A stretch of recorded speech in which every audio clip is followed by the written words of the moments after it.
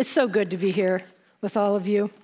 We'll start out with a prayer, right? Close your eyes with the props. Get up here and pray. Don't be looking, no peeking, just kidding. All right. I come before you, Lord, as a humble servant, Father. I lay down my life for you, God. I thank you for what you have done in this broken, humble spirit.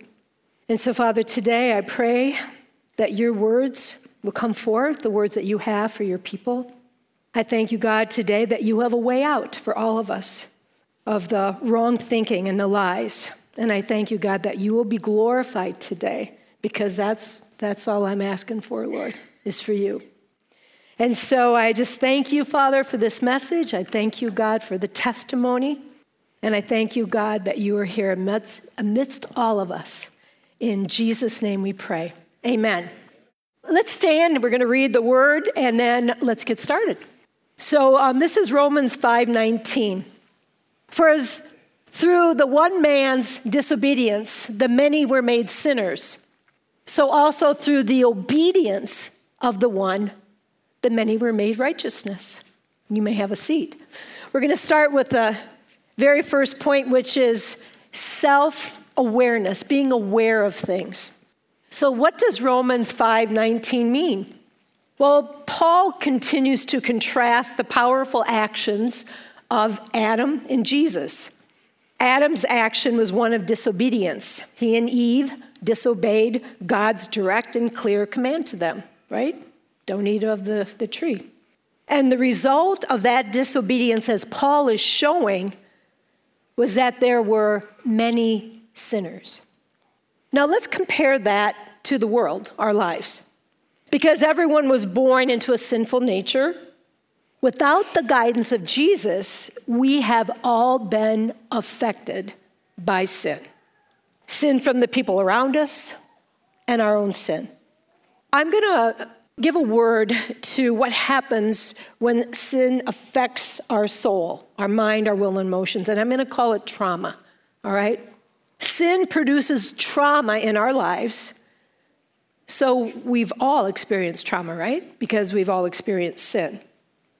Right? All of us have. And there are many degrees of trauma. Well, did God know we were going to experience trauma from sin? Well, let's see. Let's look at Psalm 34:18. It says, "The Lord is near to the brokenhearted and saves those who are crushed in spirit." So yeah, he knew that we were all going to experience something out of the trauma from sin nature.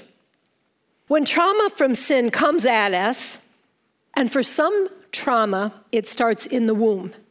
So trauma can happen anytime from the womb to present day, and many times. The effects can affect people and how they think, emotionally, physically, and spiritually.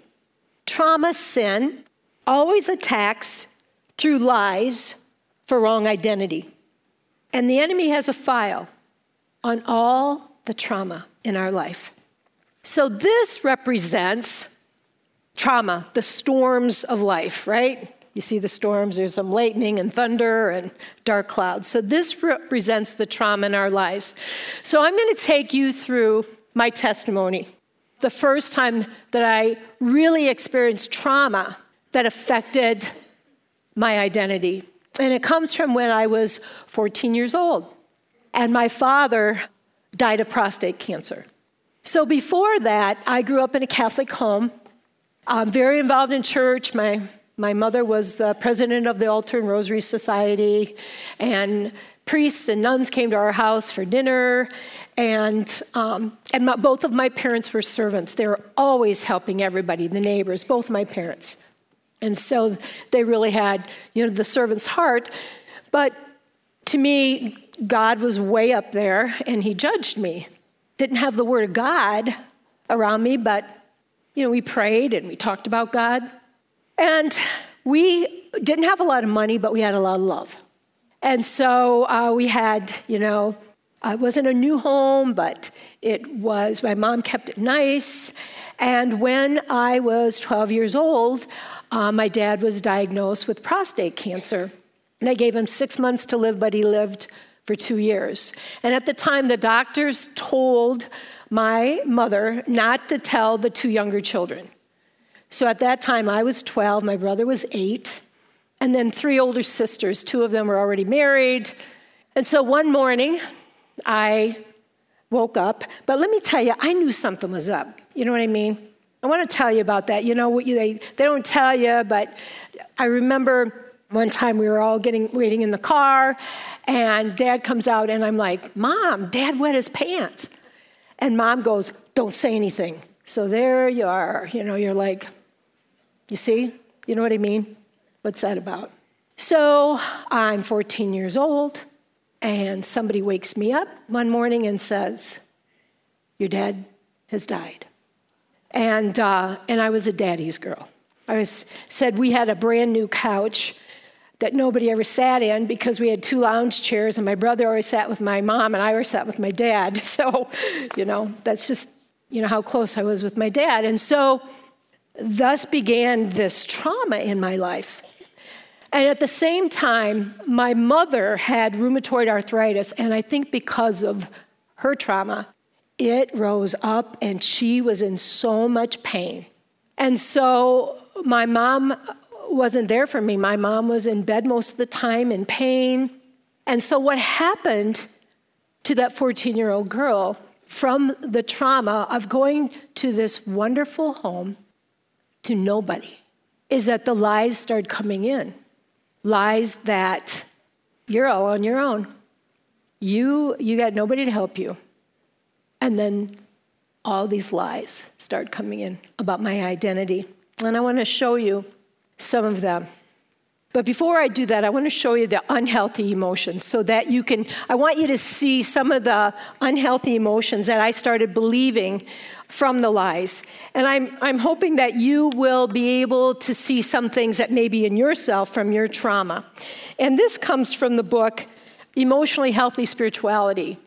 So here's some unhealthy emotions that came out of my trauma. And see if you can see yourself in them. You say one thing to people's faces and then another behind their backs. You make promises that you have no intention of keeping. You blame people.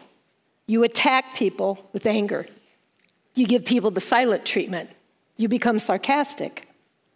You give in because you're afraid of not being liked. You leak out anger by sending an email containing a not so subtle criticism. You tell only half the truth because you can't bear to hear a friend's feeling. You say yes when you mean no. You avoid and withdraw and cut off. And you find an outside person with whom you can share in order to ease your anxiety. So what happens from that, we start choosing unhealthy emotions to live our lives. And Jesus shows us that healthy Christians do not avoid conflict. His life was filled with it. Out of a desire to bring us peace, listen to this, he refused to spiritualize conflict avoidance. He teaches us how to communicate in love and set boundaries in love. Point 2 is, thy will be done. I want you to take a look at the one-way sign. And so what happened is, when I started believing all these lies and it's affecting me, right? Making unhealthy choices. I accepted Jesus into my heart, and he started taking me out of that. And so he started taking me, and he says there's one way out of that, right? It's a one-way street so that you're traveling one way. He has a purpose and a plan for us to move out of our trauma. First is knowing that he is with us in every trauma. Part of our journey into freedom is him revealing this to us. So let's look at Deuteronomy 31:8. And the Lord is the one who is going ahead of you. See, he's going ahead of me out of the trauma. He will be with you. He will not desert you or abandon you. Do not fear and do not be dismayed. I want to talk about healthy emotions now. And as I read them, I want you to listen for the ones that you go, oh yeah, I'm getting better at that. Oh yeah, that's what I want you to look for. What are the things that you're like, yep, I am doing that. naming, recognizing, and managing our own feelings, identifying with and having active compassion for others. You getting better? Having compassion for others? Initiating and maintaining close and meaningful relationships. Here's a good one. Breaking free from self-destructive patterns. Being aware of how our past impacts our present, right? Kind of what my testimony is. Developing the capacity to express our thoughts and feelings clearly. Respecting and loving others without having to change them. Anybody want me to read that one again? Right? Asking for what we need, want, or prefer clearly, directly, and respectfully. Accurately self-assessing our strengths, limits, and weaknesses, and freely sharing them with others. And learning how to grieve well. Can you see some things that you've gotten better in? Right? Yeah, we're getting better at that. Well, let's take a look at 2 Corinthians 10:5 and see how we go from unhealthy to healthy emotions. We are destroying arguments, right? All those lies and all arrogance raised against the knowledge of God, and we are taking every thought captive to the obedience of Christ. And so that's kind of our journey. In 1 Peter 2:24, it says, He himself bore our sins in his body on the cross, so that we might die to sins and live for righteousness. By his wounds you have been healed. That's a salvation prayer. Lord, come into my heart, take over, take all my sins, show me how you've done that.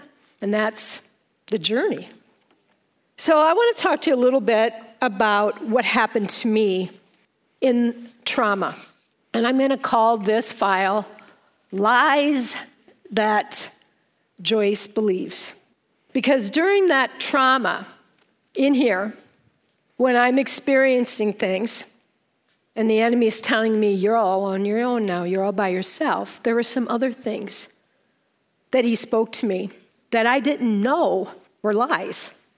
And this is the biggest one that I wore all the time until I learned you didn't have to, is condemnation. So out of this trauma, I condemned myself for any mistakes. Because remember, I had to take care of myself. So I knew people were watching me. I'm the one, I'm responsible for me. So I better do a good job, right? And so I condemned myself for every mistake that I made.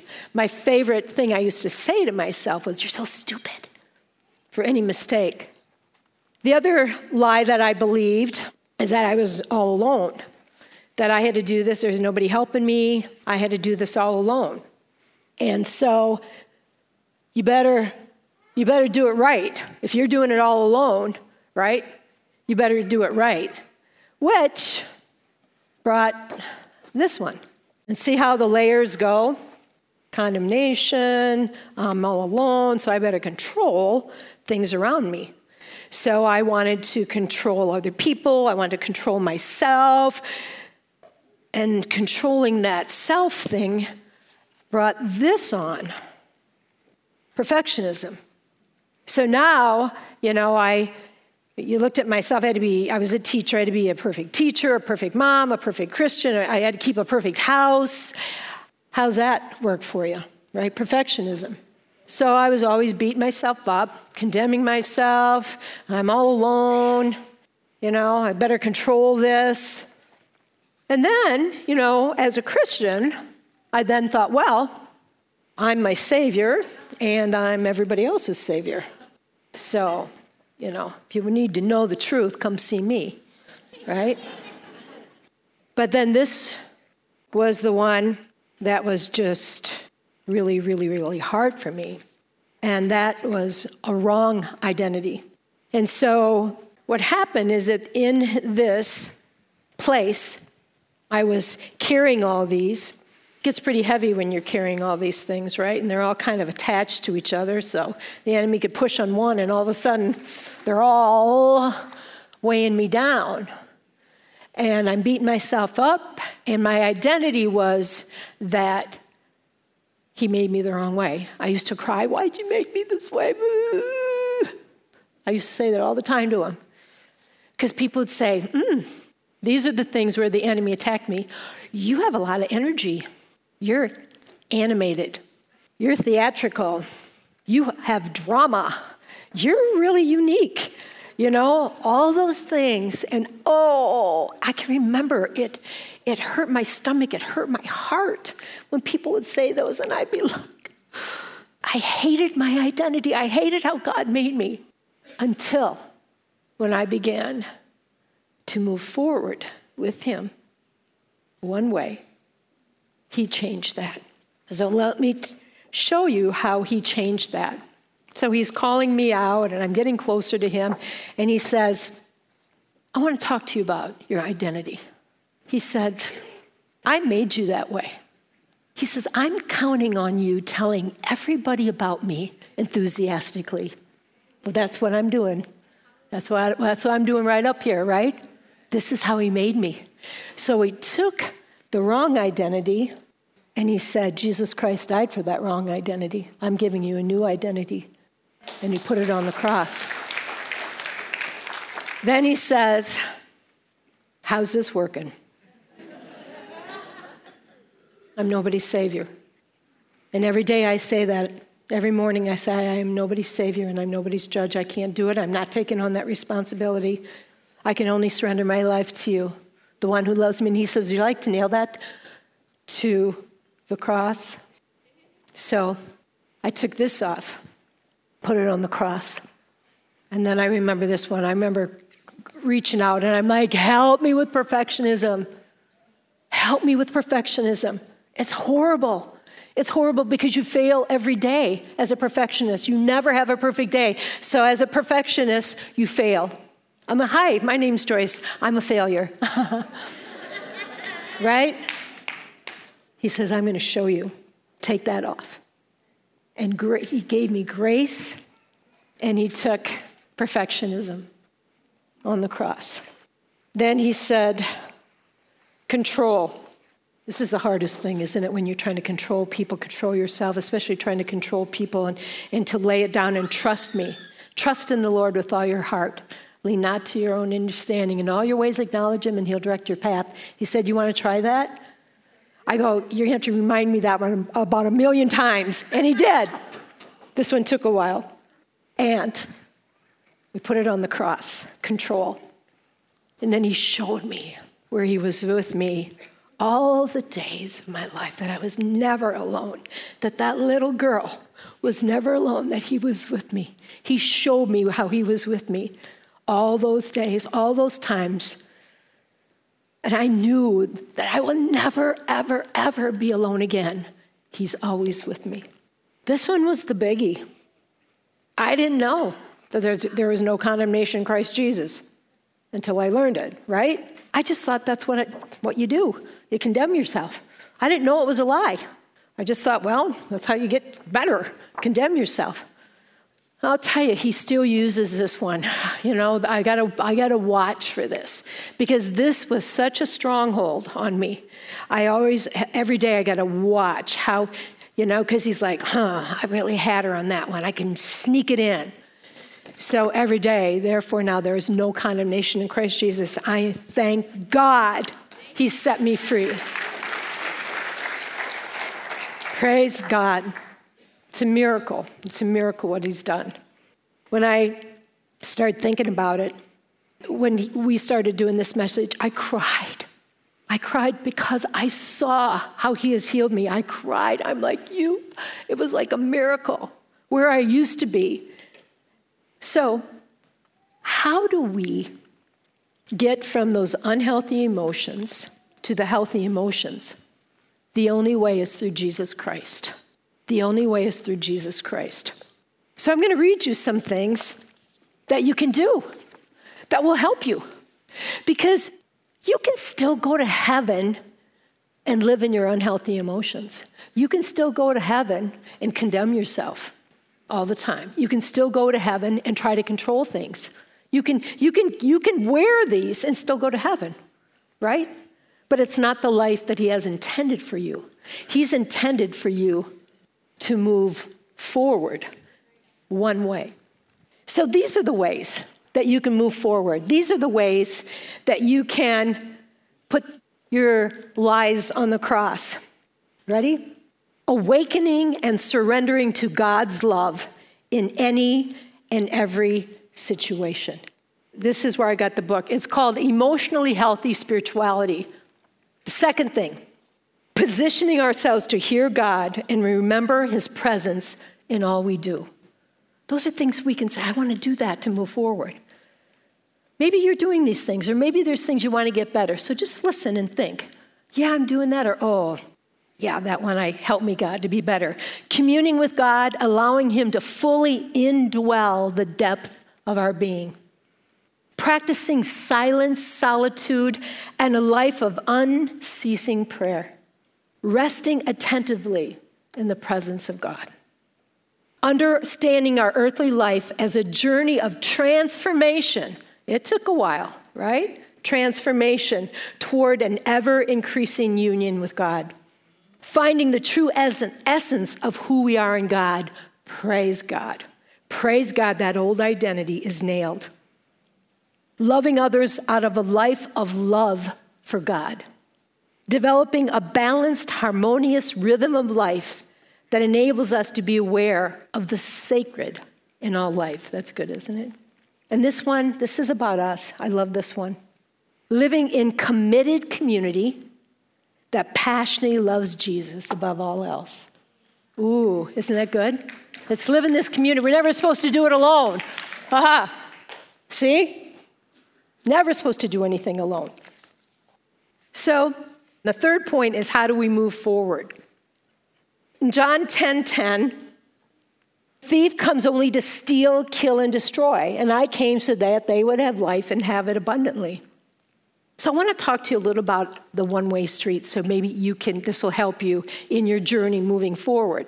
So the enemy remembers all the lies that I believed in here, right? And he's got that file, and he goes, oh, I know, condemnation, that'll get her.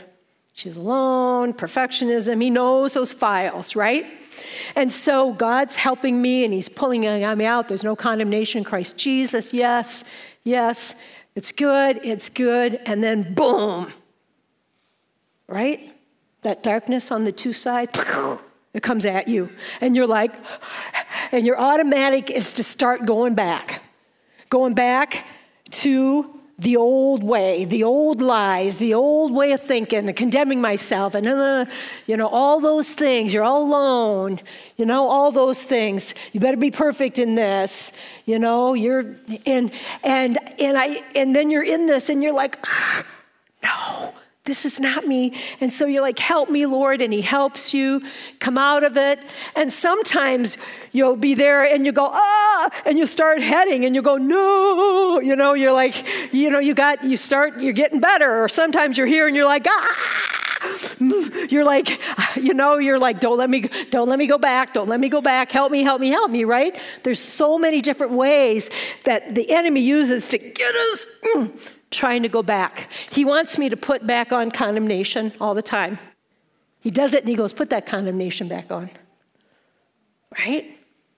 So let me show you a little bit what happens when you're driving in a car, right?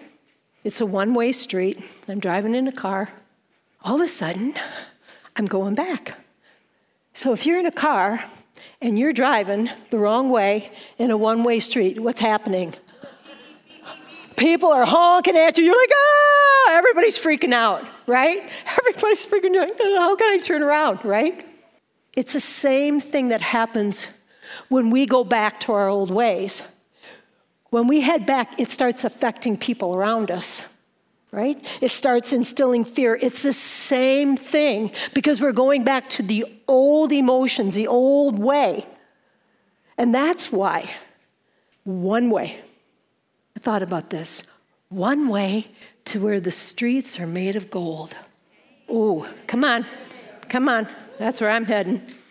So our journey is discerning our thoughts daily, taking thoughts and making them obedient to Jesus Christ, deleting the files that are lies, not thinking that way anymore. Sometimes I'll say to myself, I don't think that way anymore. I don't act that way anymore. Sometimes I do. Sorry, Jim. Sometimes I do. I'm not where I want to be, but thank God I'm not where I used to be. Amen? All right. So let's look at 1 Peter 5, 8, and 9. Be of sober spirit. Be on alert every day, right? Because remember that path? You got a light ahead of you that path's a little windy. You go, I never thought I was going to go that way. He's like, go my way. But there's that darkness on both sides. So you have to be alert. Your adversary, the devil, prowls around. He's on those two dark sides. You're on the path. I got my eyes on you, just, right? Seeking someone to devour. So resist him, firm in your faith, knowing that the same experience of suffering are being accomplished by your brothers and sisters who are in the world. Every single one of us takes this path. Different lies, different trauma, but this is our path, one way, right? And then the enemy does something. And we can either go back, we can stand. I'm telling you, nobody does this perfectly. When the enemy, everybody, it stops them. So nobody goes, oh yeah, no. You got to know this. Come on. Because otherwise you're perfect. Who's perfect? I'm not doing it. Don't make me raise my hand, right? So now we want to move forward. Don't go down the wrong way, right? And don't think you'll be stuck for the rest of your life. He sets people free. If you go, well, that's just how I am. I always do that. Unhealthy emotion. God says, I got a way for you. I got a way for you that you can live on heaven as if you're on earth. On earth as if in heaven. It gets better. When you move forward, I'm like, boy, that used to get me. I used to put that condemnation thing on. I'm getting better. So, John 8:32 says, and you will know the truth, and the truth will set you free. Right? Isn't it so good? The truth sets me free. The truth helped me to put it on the cross. So I want to tell you a little story. So Thursday, I thought the Lord and I would take some time and just kind of go through the message and, just kind of so that it's going to flow. He says, let's go for a bike ride. So I get on the bike. Boy, this is fresh. I get on the bike and he goes, let's go back to that 14-year-old little girl. There is another layer to be added to the cross. And he took me back to when I was a cheerleader. They didn't have girls' sports when I was in high school. So I was a cheerleader, and it was football, and it was dad's night. And all the football players and all the cheerleaders are out in the field with their dads. So I had to pick a dad. I didn't have a dad, so I had to pick a dad, So I picked that friend's dad, and everybody knew that was Dora's dad, and I'm out on the field. That wasn't my dad, and I remember feeling, this is so stupid. I don't even want to be out in this field. I just want to get off the field, right? So I picked Dora's dad, and the next day my friend said, hey, my dad was mad because you didn't pick him. And I'm like, I don't have a dad, and I can't even pick the right dad. And it was just like, So now my mom was just struggling in her pain. I mean, her hands were from the arthritis, right? So she picked my sister to be my mom. I was just like, so now I'm out in the basketball court. Everybody knows that's not my mom. Everybody had a mom. They had their mom but me, and I'm on the court, and I'm like, this is so stupid. I'm like, get me off this court. I couldn't imagine if there was a video on me, you'd be like, something's up with Joyce, right?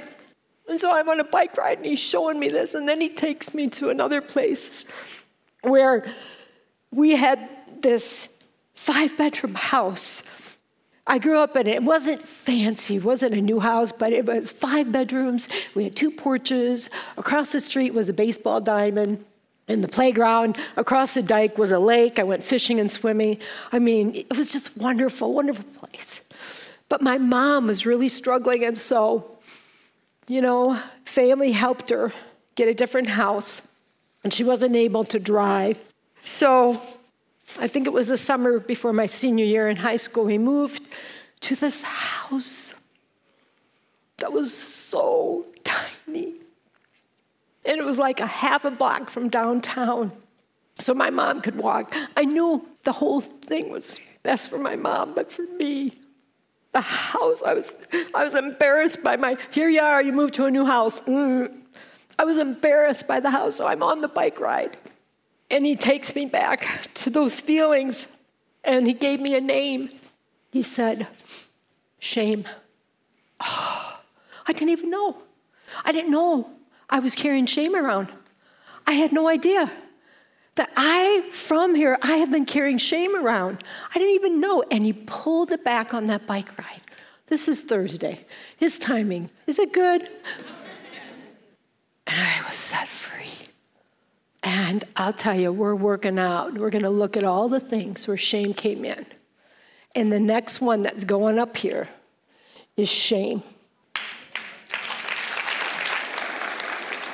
So, Matthew 14, 25 through 33. Shortly before dawn, Jesus went out to them, walking on the lake. When the disciples saw him walking on the lake, they were terrified. It's a ghost, they said, and they cried out in fear. But Jesus immediately said to them, take courage. It is I. Don't be afraid. Right? So here's that thing. Take courage. Lord, if it's you, Peter replied, Joyce replied, tell me to come to you on the water. Come, he said. Then Peter got down out of the boat, right? Moving forward, got down out of the boat.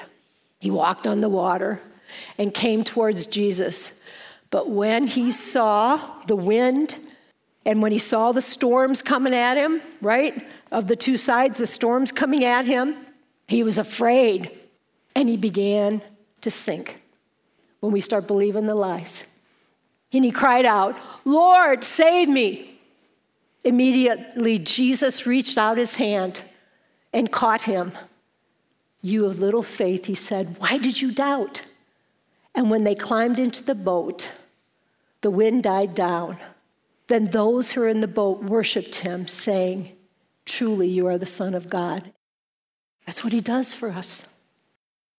Did you notice when he started sinking, the fear? When he started going back? They were all afraid in the boat, right? All he had to do was reach out, call out Jesus' name, and the people around them. He wasn't perfect, was he? But he cried out to Jesus, and it calmed the people around them. That's all we have to do. It's not about being perfect. When that struggle comes, we cry out, help me, right? Help me.